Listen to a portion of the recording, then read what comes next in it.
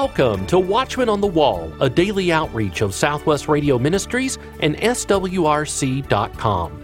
Today, we have an interesting look at the ancient city of Petra, and we look at a troublesome top 10 list.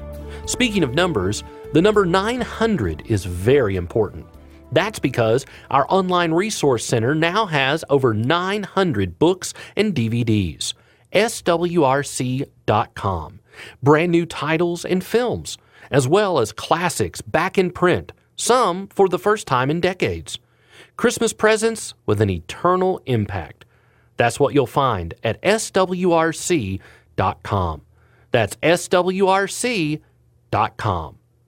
When you think of Christmas this year, make sure you get our exclusive SWRC Christmas ornament. Our die-cut, etched Christmas tree ornament features our classic logo of the Watchman on the Wall blowing the shofar. Our motto, God is still on the throne and prayer changes things, is engraved across the top of the ornament. Every ornament is a true piece of heritage and craftsmanship, which you'll enjoy this Christmas and for years to come. Get your Watchman on the Wall Christmas ornament for a gift of $100 or more when you call 1-800-652-1144. That's 1-800-652-1144. You can also order online, swrc.com. Another word for false doctrine is lie. Satan is the father of lies, and yet to many, his lies sound believable. Our host, Dr. Larry Spargimino and James Collins, are here to count down Satan's 10 most believable lies. Dave Breese was a noted pastor, author, and lecturer. He was the host of The King is Coming television program, and he was heard on the nationwide radio programs Pause for Good News and Dave Breese Reports. He was also a frequent guest back in the 1980s and 1990s here on the Watchman on the Wall. Dave was an expert on Bible prophecy, and he wrote several books, including his classic work, Satan's 10 Most Believable Lies. In the studio with me today to talk about Dave Breese, his legacy, and his book, Satan's 10 Most Believable Lies, is the staff evangelist for Southwest Radio Ministries, James Collins. James, welcome to the program. Thank you, Dr. Spargimino. It's an honor to sit in with you today. I'm excited to talk about Dave Breese and this book. Now, I never met Dave Breese, but I am familiar with his ministry. How did you become familiar with him? Well, like you mentioned in your opening, I became familiar with Dave Breese through hearing him on the radio and watching him on television on the program The King is Coming. He was one of my favorite Bible teachers. I always thought that Dave had a smooth but dynamic way of teaching the Word of God. So you were a fan? I would say so, yes. I understand that through some research you were working on for a book project, you have become acquainted with some of his family members. Yes, sir, that's right. Well, tell us about him. Who was Dave Breese? Well, again, like you said in the opening, Dave was a very well-known Christian broadcaster on both radio and television. He was a conference speaker. He spoke about Bible prophecy all over the world. He was a family man. He and his wife Carol had 2 daughters, Lynn and Noelle, and he was the author of some fantastic Christian books. Let's talk about his writing. You recently got permission from the Breese family to bring back some of Dave's books. Yes, and I'm very excited about these new editions of Dave's classic books. This past summer, Beacon Street Press was given permission from the Breese family to update, refresh, and republish several of Dave's books, including the one that we're going to talk about today, Satan's 10 Most Believable Lies. Even though Dave died, his legacy continues today through his writings. And that is something that you are passionate about, isn't it? Well, yes, I am. I believe that Christianity owes a debt to the godly men and women of previous generations who took the time to write. Almost every week of my life, I read something by someone who is now in heaven. Last week, I read a devotion by David Weber, a commentary by Noah Hutchings, and a book by J.R. Church. Even though those 3 men have passed on, they have left behind their words. The Bible says in Hebrews 11:4 about faithful Abel, "He being dead yet speaketh." And writing allows you to leave behind a spiritual endowment. Imagine being able to win someone to Jesus or helping someone in their faith all from your grave, that's what gives me the most personal satisfaction in my own writing ministry. And that is knowing that I can have an influence on someone for Jesus through something that I wrote, even after I'm gone. I also feel like it's part of my ministry to keep the legacy of these great men of God alive, so I was very blessed when the Brees family agreed to bring Dave's book back. Well, let's talk about the book, Satan's 10 Most Believable Lies. Well, as the title would suggest, the book is about Satan. Jesus said in John 8:44 that Satan is the father of lies. In Satan's 10 Most Believable Lies, Dave Brees goes through the Bible, specifically focusing on the books of Genesis, Job, and Matthew, and he looks at some of the lies that Satan has been using for thousands of years. And there's a reason that Satan continues to use these 10 lies. It's because they work. So we as believers need to be on guard for these lies. In the introduction to Satan's 10 Most Believable Lies, Dave Brees writes, quote, Satan has a trap that is more deadly than witchcraft, close quotes. Now, James, what is that trap? The trap that is more deadly than witchcraft is doctrinal error. I mean, think about it. Things like witchcraft, sorcery, and black magic are only able to deceive a few people. Most people would look at something like witchcraft and know right away that it's bad, and they would avoid it. However, Satan's deadliest influences are not overt and public. Instead, it's the covert, the hidden activities of the devil that he uses to his greatest advantage. With witchcraft, seances, and demon possession, the devil has captured thousands. But with false doctrine, he has led millions astray. If you are just tuning in, James Collins and I are discussing Dave Brees and his book, Satan's 10 Most Believable Lies.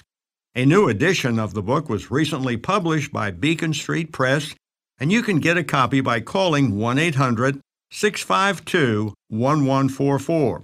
That toll-free number, once again, is 1-800-652-1144, or you can order online at swrc.com. That's swrc.com. James, according to Dave Brees, false doctrine is more deadly than witchcraft. Why is doctrine so important? Well, in order to understand and refute the doctrines of the devil, we must first know sound biblical doctrine. The Apostle Paul admonished Timothy to give attention to doctrine and to take heed continually to the importance of it, and he reminded him that this attention would save both him and his hearers. You must have a knowledge of the Bible to be able to clearly see the false teaching, liberalism, and cults that are just everywhere today. The book is titled Satan's 10 Most Believable Lies. Let's run through the 10 lies. What is the first lie? The first lie that Dave Brees writes about is God is a cosmic sadist. Now, this lie that Satan uses is found in the opening words of his conversation with Eve way back in the Garden of Eden. He said, Yea, hath God said, ye shall not eat of every tree of the garden. Now, Satan is doing two things here. First, he is casting doubt on the truth of the statements of God. Second, Satan is actually making the suggestion that would amount to basically, isn't God really saying that you cannot eat of any of the fruit of the garden? In other words, he's saying God doesn't want you to have any fun. And he still uses that same lie today. Over the years, I know I've had many people say to me, well, I would become a Christian, but being a Christian is no fun. What they're saying, though, is really, I want to keep on sinning. I don't want to turn from my sin and turn to Christ. And Satan has fooled people today into believing that God doesn't want you to have fun, when in reality, that is far from the truth. Lie number 2 is similar to lie number 1. Tell me about Satan's lie that says God is a liar. Eve told Satan that God said if you eat of the tree, then you would die. And Satan came back with, you shall not surely die. Basically, the devil said God is a liar. He cannot be trusted, and his word is not true. Well, people today constantly attack the Word of God.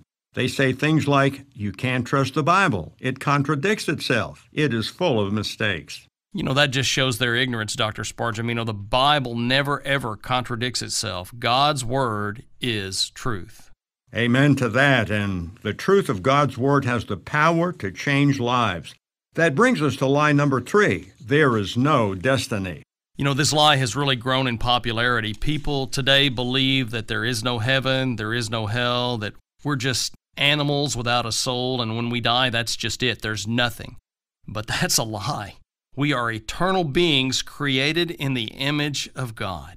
There is a heaven to gain and a hell to avoid, and the only way to heaven is through the shed blood of the Lord Jesus Christ, and that, Dr. Spargimino, is the gospel truth. Amen. Well, once again, I am talking with James Collins about the book by Dave Breese titled Satan's 10 Most Believable Lies. It's a wonderful book, and you can get a copy now by calling 1-800-652-1144 or online at swrc.com. James, lie number 4 is God is not worthy. Now, tell me about that lie. Well, the devil says that God is not worthy to rule the universe. Satan has really used that lie so effectively that millions of people have rejected God as Lord. Instead, they are their own God. They are Lord of their own life. You see, Satan wants to sit on God's throne, but the problem is God is still on the throne. It's like we've said for years, God is still on the throne, and prayer changes things. God is still on the throne. He always has been, and He always will be. Lie number 5 is adversity must produce apostasy. Now, would you explain that lie? That lie is found in the book of Job. Satan tells God that he had put a hedge of protection around Job, but if God were to let Satan have his way with Job, then Job would curse God to his face. In other words, no man will face human adversity without crumbling into bitterness and basically cursing God. What an insult to Christians. God has never promised us as believers a life exempt from troubles. Instead, His promise is to be with us through those troubles. Yes, absolutely. When you have trouble, God is there. When you're sad, God is there. When you're alone, even when you walk through the valley of the shadow of death, God is with you. Satan's lie number 6 is, this life is everything. Sadly, most people believe this lie. That is why they're so self-focused. Almost all television programs, movies, magazines, books, professions, institutions, and activities are dedicated to the principle that this life is the only life we know or we can know. Materialism is the name for all of that, and materialism is the religion of the world today. Another of its names is humanism, which basically says it's all about me, and Satan is the founder of humanism. Satan's 7th most believable lie is, God should work miracles on demand. You know, the devil tried to use that lie on Jesus when he was tempted in the wilderness. When Jesus was hungry, Satan said, if thou be the Son of God, command that these stones be made bread. The devil basically said, if you are the Son of God, you have no problem with this matter of physical hunger. Just be a magician. Command that these stones can be made into bread. And that suggests the satanic doctrine that working a miracle on demand is a valid solution for your personal problems and to be able to satisfy your physical needs. But Jesus is not a magician. He is the Savior of our souls. Lie number 8 is exploit the promises. Now, would you elaborate on that one? That lie was also spoken by Satan to Christ during the temptation in the wilderness. The devil took Jesus to the top of the temple and said, if thou be the Son of God, cast thyself down, for it is written, He shall give His angels charge concerning thee, and in their hands they shall bear thee up, lest at any time thou dash thy foot against a stone. The devil basically wanted Christ to exploit the promises of God. He wanted Christ to put God to the test. Well, what is lie number 9? Lie number 9 is Satan's way is the best way. But the truth is, Satan asks for everything and gives nothing in return. Finally, the 10th of Satan's 10 most believable lies is, don't go to the cross. Well, what is this lie all about? Well, Satan used Peter for that lie.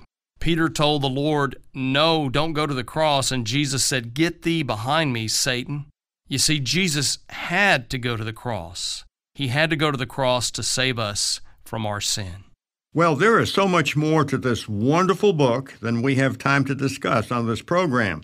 Not only does the book examine each lie in detail, but it also contains ways to combat the devil's deception. So let me encourage everyone listening to get a copy of this updated edition of Satan's 10 Most Believable Lies by Dave Breese. James, thank you so much for joining me today. Dr. Spargimino, it's my pleasure. Thank you for having me. Get today's program, Satan's 10 Most Believable Lies, on CD by calling 1-800-652-1144.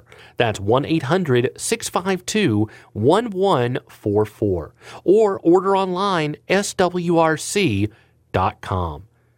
Today in the Resource Center, we are excited to have back in print for the first time in years Dave Breese's best-selling book, Satan's 10 Most Believable Lies. Satan's 10 Most Believable Lies describes 10 of the enemy's false doctrines. Each chapter defines a satanic lie and compares it to the truth found in Scripture. Learn to avoid falling into the pit of deception, as well as how to fight each lie. Get your copy today for a gift of $20 or more when you call toll-free 1-800-652-1144. That's 1-800-652-1144. Or order online, swrc.com. Let's listen in on a recent podcast episode from In the Beacon's Light about the ancient city of Petra. Here's your host of In the Beacon's Light, Jerry Tyson. There are several places on Earth that defy description. You know what I mean if you've ever seen places like the Grand Canyon, Niagara Falls, the Yosemite Valley, the coast of Maine, or Arches National Park. All of these are natural wonders, or to be said another way, made by the hand of God. We could make a much longer list with no effort. There are a number of places that are not natural but man-made that are also beyond human comprehension unless seen in person. Photographs don't do much for some things. Again, maybe you have had the opportunity to see some of these places. If we were to get together, we could make a list that would make us want to become world travelers as our full-time occupation. A number of years ago, we were privileged to travel with Noah Hutchings to Israel and Jordan. Crossing the border into Jordan was an interesting experience. One of the few Arab countries at that time that had any relationship with Israel, it still gave one an odd feeling to be leaving Israel behind and crossing into a totally different world. In many ways, Israel was like being in the United States. An Arab country is not like that. But for Jordan, it was a necessity to play nice with Israel and the U.S. Why? Simply stated, tourism. Without tourist dollars, Jordan would be hurting. A large number of tours to Israel include a 2 or 3 day crossover into Jordan to see some of the sites there that are historically or biblically significant. If one is going to Jordan, it is almost an imperative to see the rock-red city of Petra, listed as one of the 7 wonders of the world. If you're not familiar with Petra, do yourself a favor and do some research that includes color photographs.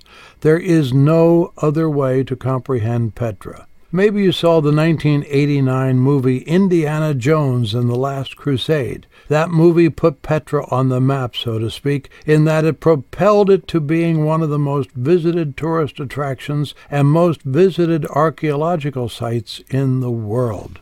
Many who do not hold to a biblical timeline believe Petra was carved from the rocks about 10,000 years ago. By about 100 years before Christ, Petra had become the capital of the Nabatean Empire. Nabatea was an Arab state that gained its riches by holding control and taxing traders with camels loaded with exotic items from as far away as China, Arabia, Africa, and India as they traveled the spice road to the markets of the West. Unless you are at the entrance to Petra, you would have no idea what is beyond. From higher elevation natural viewpoints, it doesn't exist. To get to the city, one needs to travel about 1 mile starting in Wadi Musa. During the first half of the walk, we saw tombs, carvings, sculptures, and ancient writing on the rock walls. Some of the carvings included elephants, hinting traders from India were among travelers and traders from many ancient cultures. When we got to the Sikh, the half-mile-long narrow crack in the up to 250 feet steep rock walls that leads to the city, there is still no way to comprehend what you will find ahead. If it wasn't for all of the souvenir shops that fill the entrance area, you would never give a thought of what an interesting mile-long walk would reveal. The Nabateans couldn't have wanted a better location for strategic defense. An invading army would have no chance to survive, with no place for cover or exit other than to go back the way they came. There are no places where the rock passage is more than 10 feet wide. It is interesting that the word Petra is similar to Peter. Jesus gave Simon the name Peter because of the relatively small stone his confession of Jesus as the Messiah represented as the bedrock of faith that would establish the soon-to-be founded era of Christianity and the church that Jesus would head. As we walked through the Sikh, it was impossible to miss an ancient clay pipe traveling along the left side wall. As the walkway continued, it was always descending in elevation. This pipe was constructed to provide water from outside Petra in time of drought. There is no natural water source in the city, which some believe housed as many as 30,000 people. The pipe was the backup system. Primary water supply was from the occasional flash floods that would wash down the Sikh. The water resulting was stored in cisterns.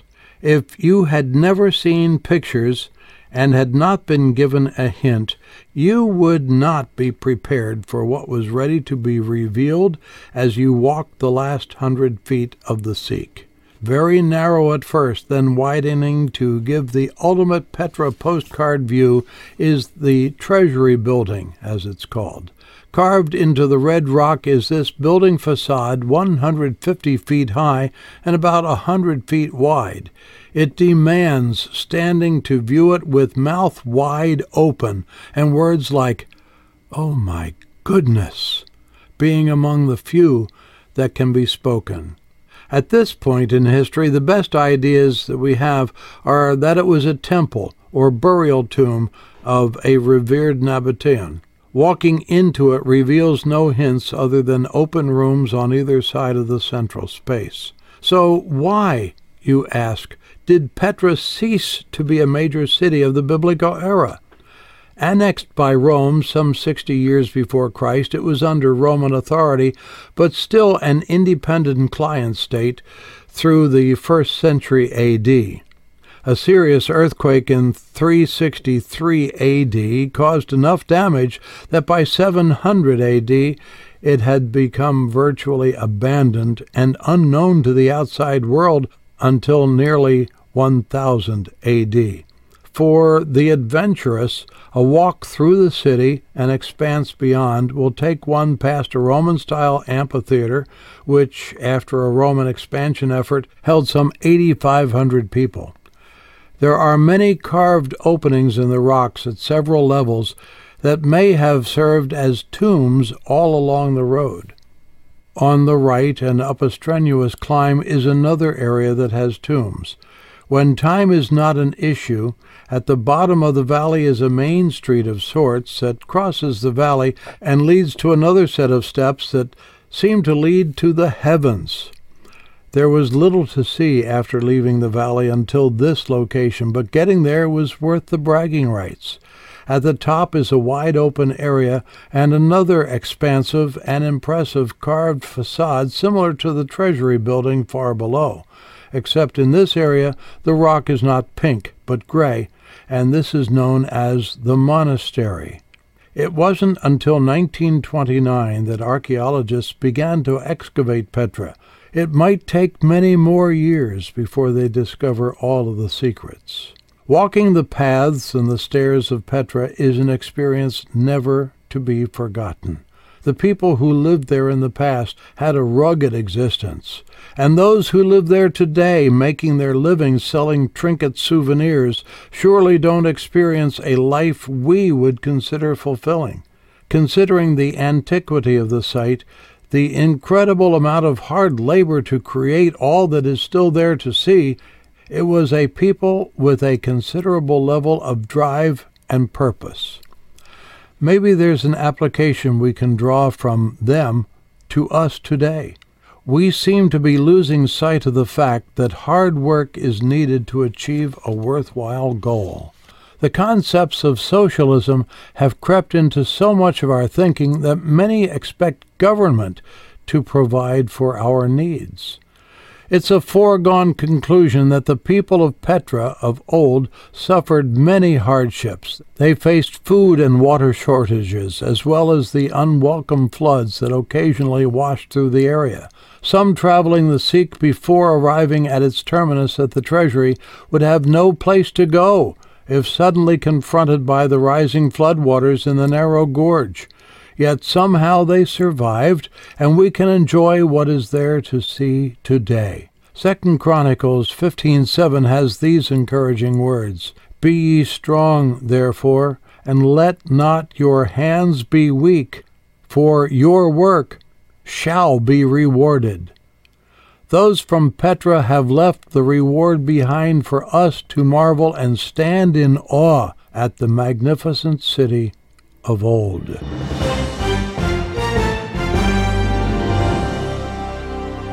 You've been listening to In the Beacon's Light, one of our podcasts. New episodes are released each Tuesday and Friday. Subscribe to In the Beacon's Light wherever you listen to podcasts. Satan's 10 Most Believable Lies by Dave Breese is back in print for the first time in many years.